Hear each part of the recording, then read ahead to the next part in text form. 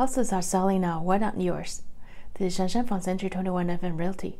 At the end of this video, I will tell you about some of the national numbers, but now we're going to look at Fargo-Moorhead.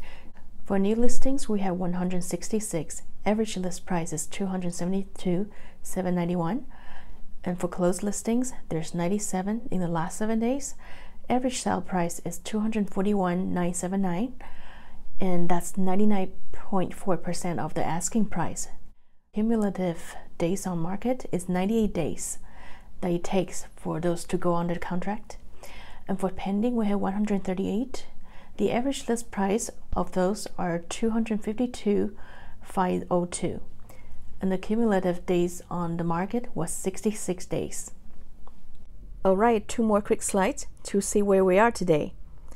So for new listings from January 1st till today, July the 13th, 2020, we have 125 less properties listed as new listings comparing to last year. That's a decrease of 4.8%.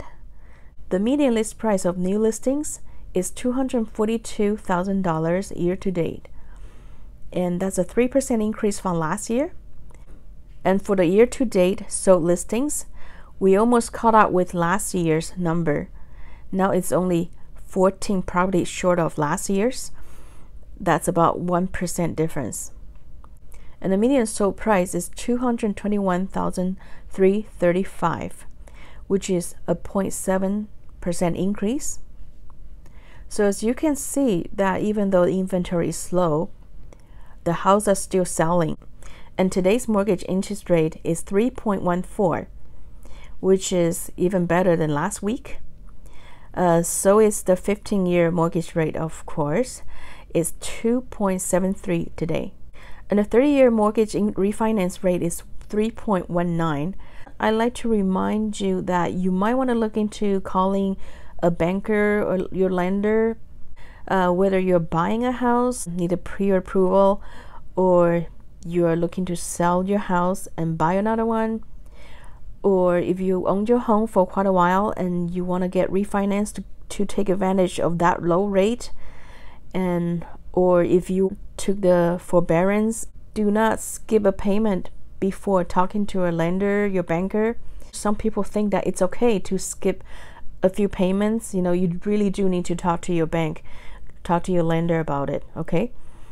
So now we're gonna talk about the national numbers. We're gonna look at unemployment rate because it relates directly to a person's ability to get approved for a loan. There's 4.8 million jobs added back to the market. According to Bureau of Labor Statistics, the unemployment rate has dropped to 11.1% in June. And here's a chart according to Wall Street Journal, how long it takes for us to recover. They're predicting probably 4 years, whereas recession, it took 9 years for the unemployment rate to return to the pre-crisis level. And as for the Great Depression, it took about 12 years. In earlier episode, I have addressed the concern of depreciation of home prices. In this chart, you can see the projection of the future home prices. 6 out of 9 are projecting appreciation, which includes National Association of Realtors, Zelman, Fannie Mae, Freddie Mac. There's another 3 projecting depreciation for the next 12 months. And the worst one is predicted by CoreLogic, but it is said that they have based their prediction on unemployment rate only and not by the supply and demand, which is actually what probably should have been used. In this chart, you can see new listings took a deep dive after early March, and now it's climbing back up. There's more and more new listing on the market. However, the total listing, which is in the orange line, keep decreasing. It's because of the demand. So we still need houses to get on the market to fulfill that demand. And the next one is a housing market recovery index. I don't know how they put all those 4 components together, but there you go.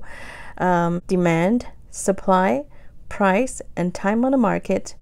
February 1st being the baseline, So you can see the green line going up. The market was doing well, and at the end of February start to dive down, going down all the way to about late April, early May, and then it start to climb back up. And so now it's almost at 100%. Housing market's on the way up. You probably have also noticed that by seeing how many for sale signs is around town and all the open houses. And here's the last slide. 87% of home sellers are concerned their home won't sell because of the pandemic and resulting economic recession. However, 372,000 homes were sold last month in the U.S. As for our Fargo-Moorhead area, we have only suffered about 4.5% in number of houses sold comparing to last year. Thank you so much for watching. I really appreciate your trust in having me deliver this information to you. You can find out more on fmsold.com, and remember to subscribe to my YouTube channel. I'll talk to you very soon.